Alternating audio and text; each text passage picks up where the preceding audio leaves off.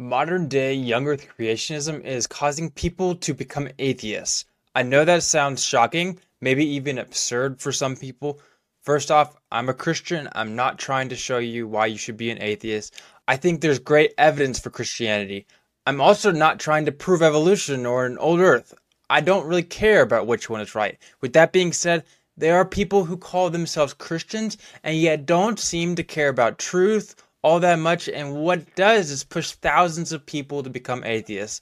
In this video, I'm going to show you how that happens.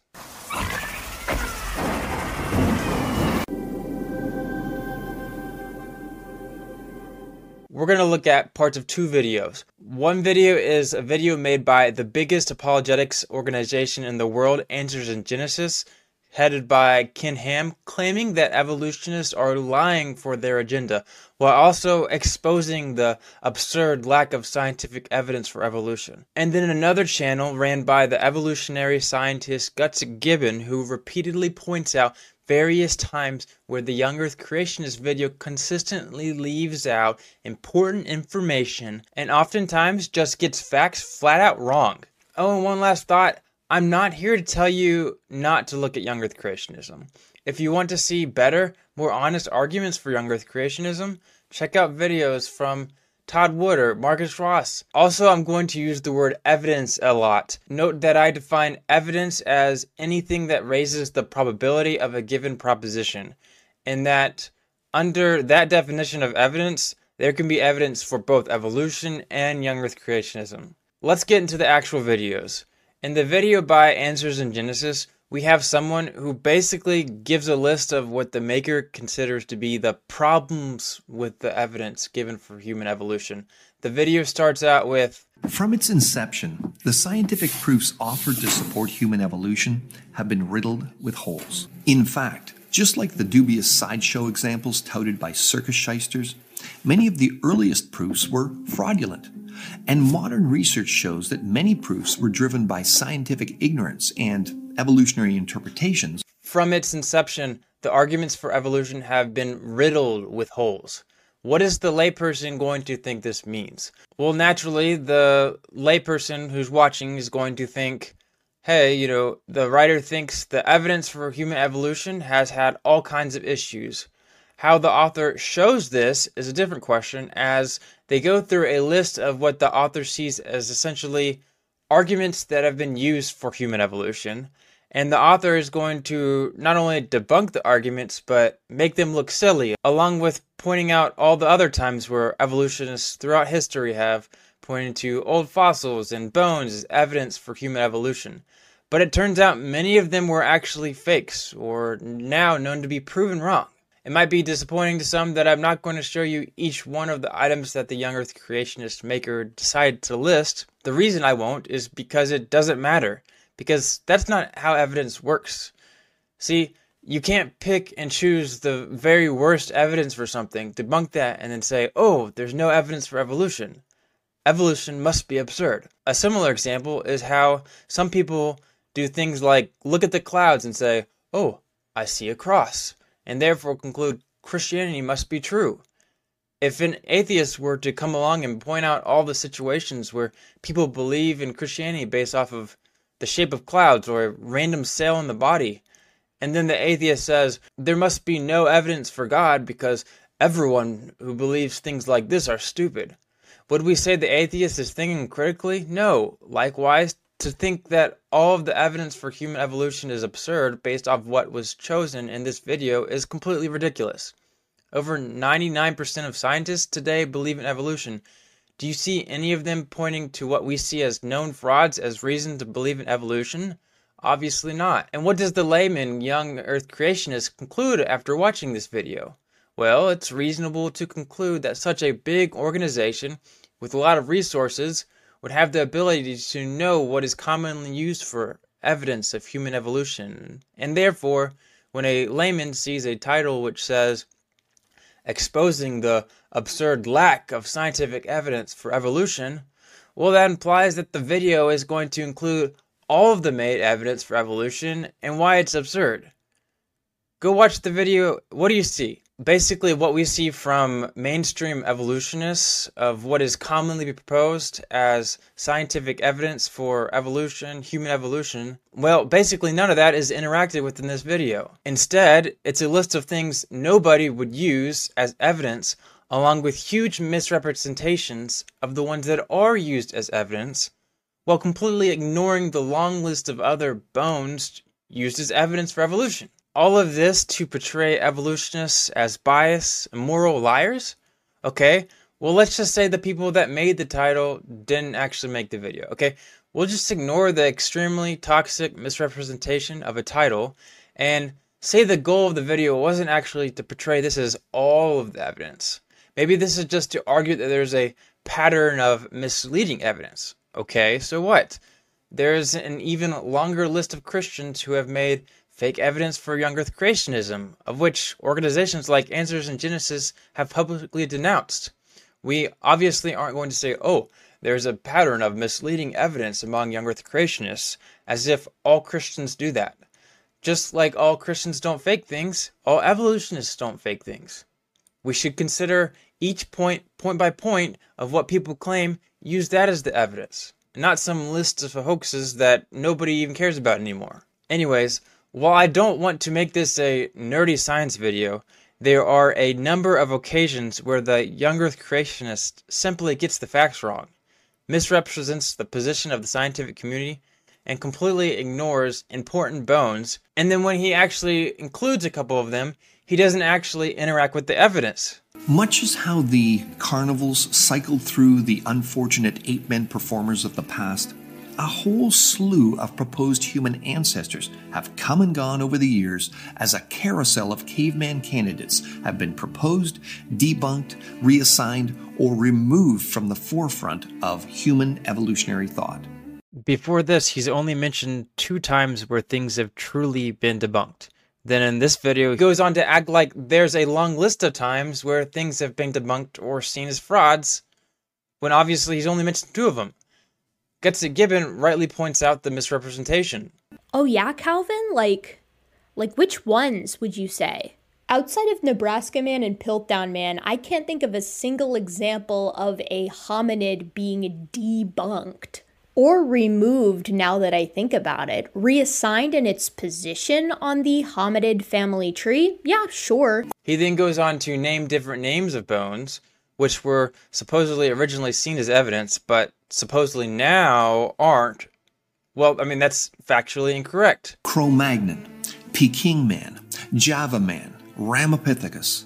All of these were once shouted from the proverbial rooftops in both popular news articles and serious scientific publications as proof of evolution, only to later lose favor among the more progressive evolutionary community. Also, can you appreciate how he just presents the colloquial names for a lot of these fossil specimens and does not elaborate at all on anyone? He's just like, these are some examples of evolutionary icons that have come and gone, lost in the rain. So let's consider those for a moment and assess them for their current position in paleoanthropology, something I can speak to since I'm now starting my 3rd year as a PhD student in biological anthropology. First, Cro-Magnon man. This is the colloquial name given to specimens of Homo sapiens from Europe, specifically late Homo sapiens specimens from Europe. They're still just a part of the human evolution story. They're just not called Cro-Magnon anymore. They're called like middle to late Homo sapiens. Then you have Peking man. This is just still Homo erectus. No one thinks that Peking man was not Homo erectus or that Homo erectus as a species has gone by the wayside. In fact, it is like the biggest category of hominin out there, especially when you're looking at it in its sensu lato sense. Same thing with Java man. These are the trinal material. This is the trinal material, the trinal specimens. Still Homo erectus, still a foundation within human evolution because these were some of the first fossils found. And lastly, Ramapithecus is interesting because this was another mistake, but it didn't actually invalidate any of the fossils. So what they show on the screen there is actually the face of Shivapithecus, a currently accepted hominid and potentially one of the ancestors of modern-day orangutans. Now, initially there were 2 species. There was Ramapithecus and Shivapithecus, but what we've come to find out about these specimens is that Ramapithecus is just female Shivapithecus. They're the same species, but it's a sexually dimorphic species. After naming bones of Homo erectus as supposedly not used anymore as evidence, he literally says that Homo erectus is currently used as evidence. Currently popular candidates such as Homo erectus are not faring much better under scrutiny. I mean, you guys, 50%, 2 of the 4 of these abandoned evolutionary icons that Calvin just got done listing aloud are members of Homo erectus. Is a currently popular candidate, but also it's fallen by the wayside. The speaker makes a point that the brain size of Homo erectus is smaller than most people today, and then notes that there is still some people that have the brain size Homo erectus has, therefore implying that the smaller brain size isn't an issue.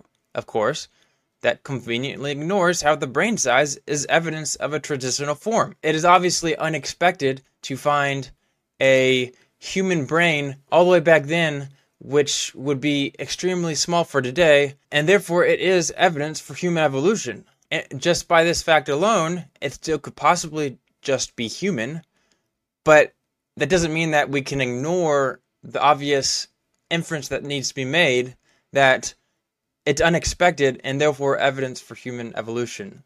Although smaller than the average human is today, the brain size is within the range of modern people.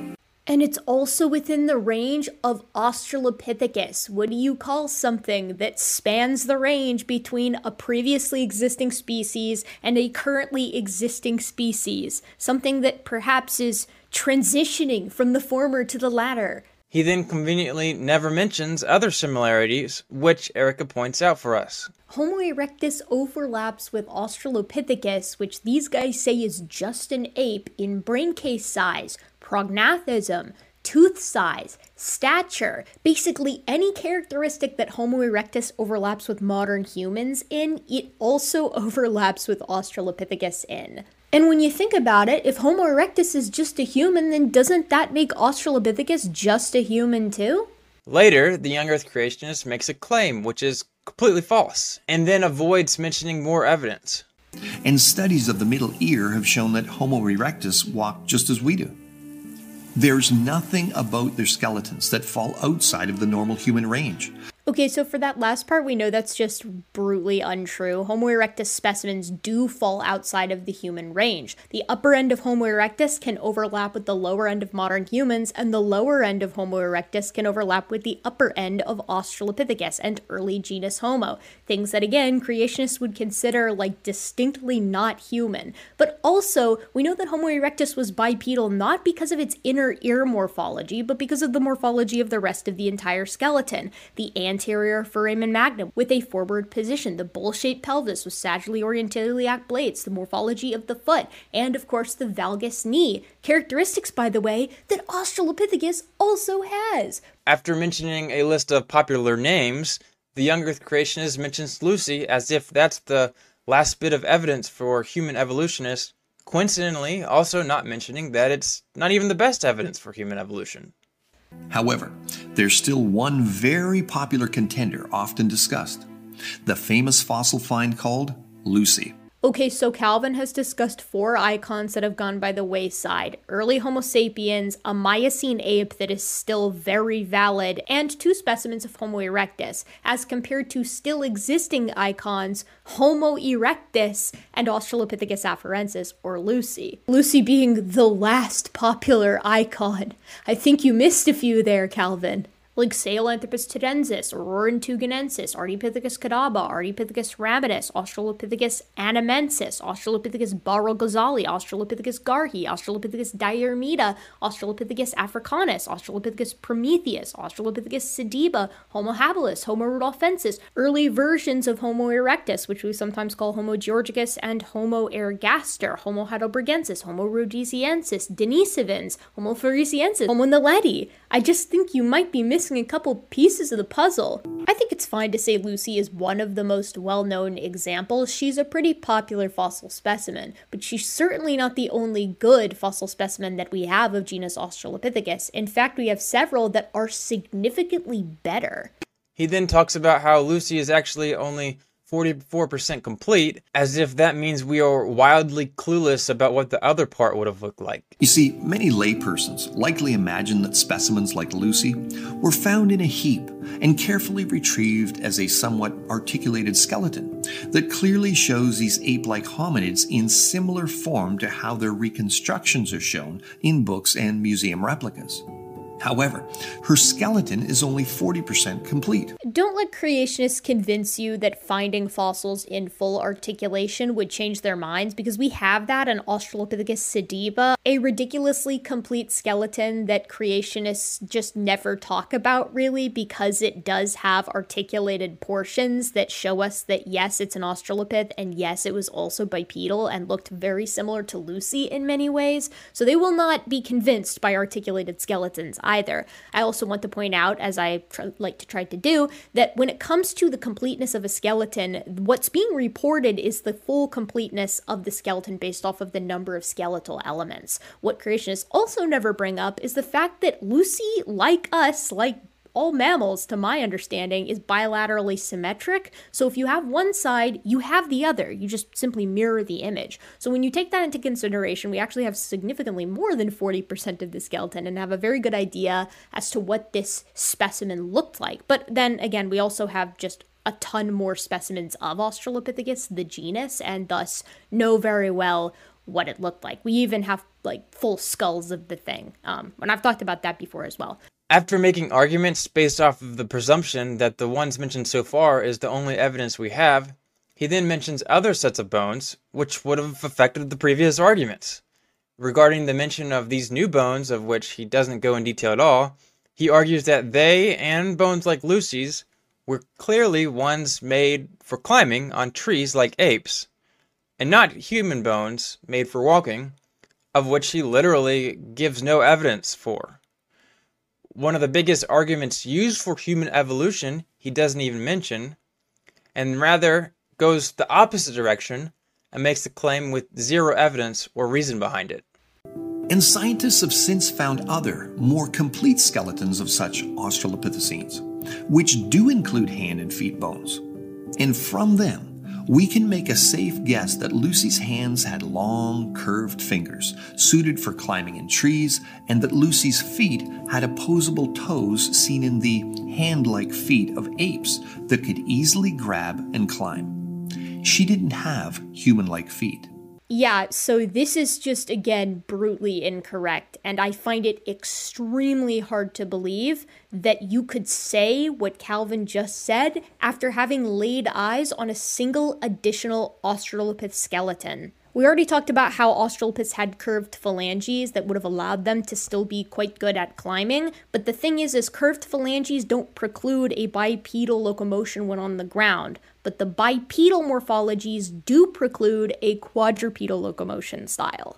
He shows a picture of Australopithecus sediba as far as one of the other fossils that we've found, and then he just doesn't show STW573 at all. But it doesn't really matter because both of those fossils, as well as the Dakika child and others, tell us that Australopithecus's feet did in fact look like those of humans in that they had an inline hallux and 3 arches in the foot. Additionally, Erica points out how he ignored more evidence for human evolution. Detailed studies of the inner ears, skulls, and bones suggest that Lucy and her like were not in fact transitioning to human anytime soon. Yes, the 3 things that hominin paleontologists focus on: the inner ear, the skull, and the bones. Australopithecus had inner ears that would have allowed it to still be quite good in the trees, again, matching what we see in the hands. But you notice he just doesn't talk about any of the morphology that indicates and in fact necessitates bipedality. He just completely skips on the foramen magnum, despite showing it in the video, skips the pelvis, skips the valgus knees, skips the feet, other than saying that for one of the specimens of Australopithecus, Lucy, we didn't have feet for. Yeah, but we had feet for others, as you mentioned, and then just kind of lied about, I guess. We have more missing links than we know what to do with, and that's why he chooses to not go over any of them in this video. He makes passing comments about some, showing a picture of them on the screen, but the only Australopith that he actually talks about is Lucy, and he ignores the pertinent morphology that tells us it was bipedal and quote-unquote transitional. Remember that my goal here isn't to give evidence for evolution. I don't care which one's right. And I think there's evidence for young earth creationism as well. I digress. A video like this one by Answers in Genesis is destructive for Christianity, and it's certainly not the first time I've come across something like this. People like Gutsy Gibbon or the Christian scientist Joel Duff have made countless videos which show how this is a common occurrence. Some other examples you can check out is my interview with young earth creationist Marcus Ross on how Answers in Genesis misrepresents other young earth creationists that they don't like. Then there's the video where Answers in Genesis has vacation Bible schools which completely misrepresent the data to small children. Or there's the topic of how Answers in Genesis is oblivious to the actual evidence on the topic of Egyptian chronology and how it contradicts the idea of a global flood. I can give an endless amount of quotations where young earth creationists have earned a reputation of being liars. Here's one. Like, what do you call it when someone knowingly spreads misinformation? And what do you call it when that misinformation is purposefully trying to promote a certain ideology or agenda, perhaps? Well, you would call it lying for an agenda, wouldn't you? Do I think they are? No, I think 99% of the time, young earth creationists are just being genuine. But to someone that isn't as familiar with how and why people lie, young earth creationists appear to look like a bunch of liars. Think, what does this do to someone who used to put a huge amount of trust in young earth creationist leaders? What does it do when the most important people in your life are seen as liars or just uneducated? This is extremely harmful because people like Ken Ham have been preaching for years that young earth creationism is the only logical position. And I believe that every time evolution's taught, it undermines the whole message of the cross. For decades, young earth creationists have been going to churches, vacation Bible schools, and private Christian schools to get the word out to Christians all across the USA. At these events, nearly all attendees are not educated on the topic of Genesis. Many are children who don't know any better, and yet here comes people like Ken Ham who portray it as ridiculous, maybe even immoral, to be Christian and evolutionists. Let's take a look at Ken Ham's first book, The Lie, Evolution, which has had a number of different covers over the years. In this one, we have the globe of the earth in the shape of the apple, which has been bitten off of. Right under it, we see the lie, evolution. Or look at this one. We even have the serpent of the Garden of Eden with an apple, which literally has the word evolution on it. What kind of subliminal messaging does this give people? The obvious association people will make is that evolution is equivalent to the very first sin by Adam and Eve, where humankind first obeyed God, thereby cursing the human race. Let's take a look at this famous picture. We have all of what is seen as the very worst sins on the left side, with the foundation of it as evolution. While on the right side, it is a battle with young earth creationism, where the question is if man decides truth or if God's word decides truth. There is a heavy association with evolution and all of the world's problems competing against God's word. You might say, well, this isn't the actual point that the writers of these photos are making. And that's fine. I actually agree. The point isn't what they're actually saying, but what the countless photos and speeches and presentations imply, which is that there is only two options. You be an evolutionist, deny God, live in sin, or be a young earth creationist. And note that there are tons of people who actually think you can't be a Christian and believe in evolution. Now question, what should we expect to happen when someone realizes that there's a long list of videos like the one we watched earlier where young earth creationists horribly misrepresent the evidence? Or when our kids go to college and realize evolution isn't what we were made to believe? It gets worse. Think of how big an organization like Answers in Genesis is. They have every resource available to them. They can get the very best young earth creationist scientists, and yet they often produce content which makes extremely basic mistakes. What is the obvious question someone who's struggling with doubts will ask? They will ask, if someone as big as Answers in Genesis is able to make such basic errors, what does that say about young earth creationism in general? And if the only two choices are young earth creationism and atheism, well, That seems like an easy choice in that case, doesn't it? That is the first reason this is so dangerous. There is one more consequence to all of this. While it's rarely ever one thing that deconverts people, it is always one thing that gets the ball rolling. See, it's doubtful that someone would watch this young earth creationist video and immediately go, wow, Christianity must be false. But what it does is it puts people in a place which dramatically hurts one's ability to think critically. See, once one realizes that one's favorite reasons to believe in young earth creationism are not only bad reasons from a logical standpoint, but the people making the claims just happen to very often engage what looks like dishonesty, it's no wonder that people might ask, if that's wrong, what else have I been deceived or lied to about? For people in this situation, that's not an easy question to ask. Think to yourself, if one's entire purpose of life, all of one's friends and family are built on being a Christian, and you have major doubts about something you thought for certain was true, which is young earth creationism, and you conclude you were lied to, or at the very best, terribly misinformed, that's a very scary place to be. Add in that you've thought your entire life that atheism or young earth creationism are the only reasonable two options. Question for you, how do humans typically act when they are scared? You get anxiety, stress, heart rate goes up, not only that, but you aren't able to think very critically. Your mind is thinking, I gotta get out of here. Sure, when we are in fight or flight mode, we can make some rational thoughts, but for most people, it severely inhibits our ability to think critically. So what does that actually look like?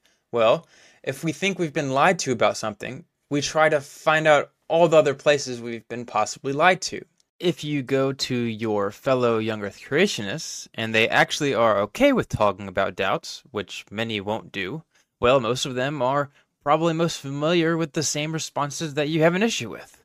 Since Answers in Genesis is the biggest apologetics organization, most people are only going to be familiar with Answers in Genesis, so they will naturally point you to an Answers in Genesis video, which has the exact same issues that got you in this mess. So we look to other people. We go to our friendly neighborhood atheists, because they will know where the lies are, where the deceit is. Normally, when we have a clear mind, we do better at seeing what is a good and bad argument. But we can't have a clear mind when we're scared or doubting or stressed. Our heart is racing. It feels like the end of the world. We're about to lose Christianity if we don't find a good way to figure out these problems, figure out the lies that we've been told. Everything rides on this. If we stay with Christianity, we risk believing something that we might not actually believe. If we leave Christianity, we risk being sent to an infinite punishment of the scalding hot pits of hell. And that's how the logic goes, is we can't think clearly. We look at other arguments against Christianity. In reality, we might not have been wrong about that. But when we can't think clearly, we have a hard time rationalizing what is right and wrong. And therefore, we see a lot of non-Christians going from some type of fundamentalist Christianity all the way to on the very edge of atheism, where a lot of times the people in these situations, they're not able to think clearly, so they go after these crazy beliefs that really aren't based on fact. But the thing is, that appears more true to them compared to listening to all the lies they've been told as a child. So what do people do when they can't think clearly? They think they've been lied to their entire lives? Well, when everything has fallen apart, everything they used to believe in, everything, it looks like a lie. Well, the next step is naturally to leave Christianity. I come across people like this almost on the daily. I mean, nearly every YouTube atheist video mentions this as a reason for their deconversion. Ken Ham made me an atheist. When I looked into this, I basically learned that no matter what scientific discipline you start from, the evidence points overwhelmingly to a world that is very old, billions of years old, to be specific. But in that class, I learned for myself how to measure the age of the universe by multiple means and realized that the universe was closer to 13.8 billion years old than to 6,000 years. I was taught that scientists lie about the age of the Earth and lie about evolution because they're pawns of Satan who just want to live an accountability-free life. It's a real scenario that hurts a lot of people. So what is the solution? Well, I'd say go to young earth creationists like Todd Wood or Marcus Ross that care about accurately representing the other side. Go to people that don't just care about making evolution look bad, or they don't just care about making them feel good. Maybe even check out what other evolutionists say to see what their position is, and look to see if there's good evidence for it. Don't just go to your atheist friend from work. Go to the experts on the subject, the ones that spend most of their time defending evolution. Maybe even the Christian evolutionists. Check them out. See what they actually think. And finally, let's try and keep organizations like Answers in Genesis accountable. Don't let people repeatedly misrepresent the data. Lovingly correct them. There are real consequences to this. Anyways, I hope you can see how dangerous organizations like Answers in Genesis are. If you found this helpful, you can check out other videos I've done, along with my many interviews with Christian scholars, which show there are actually good reasons to think that mainstream science and the Bible don't actually contradict. Until next time, I'll see you guys later.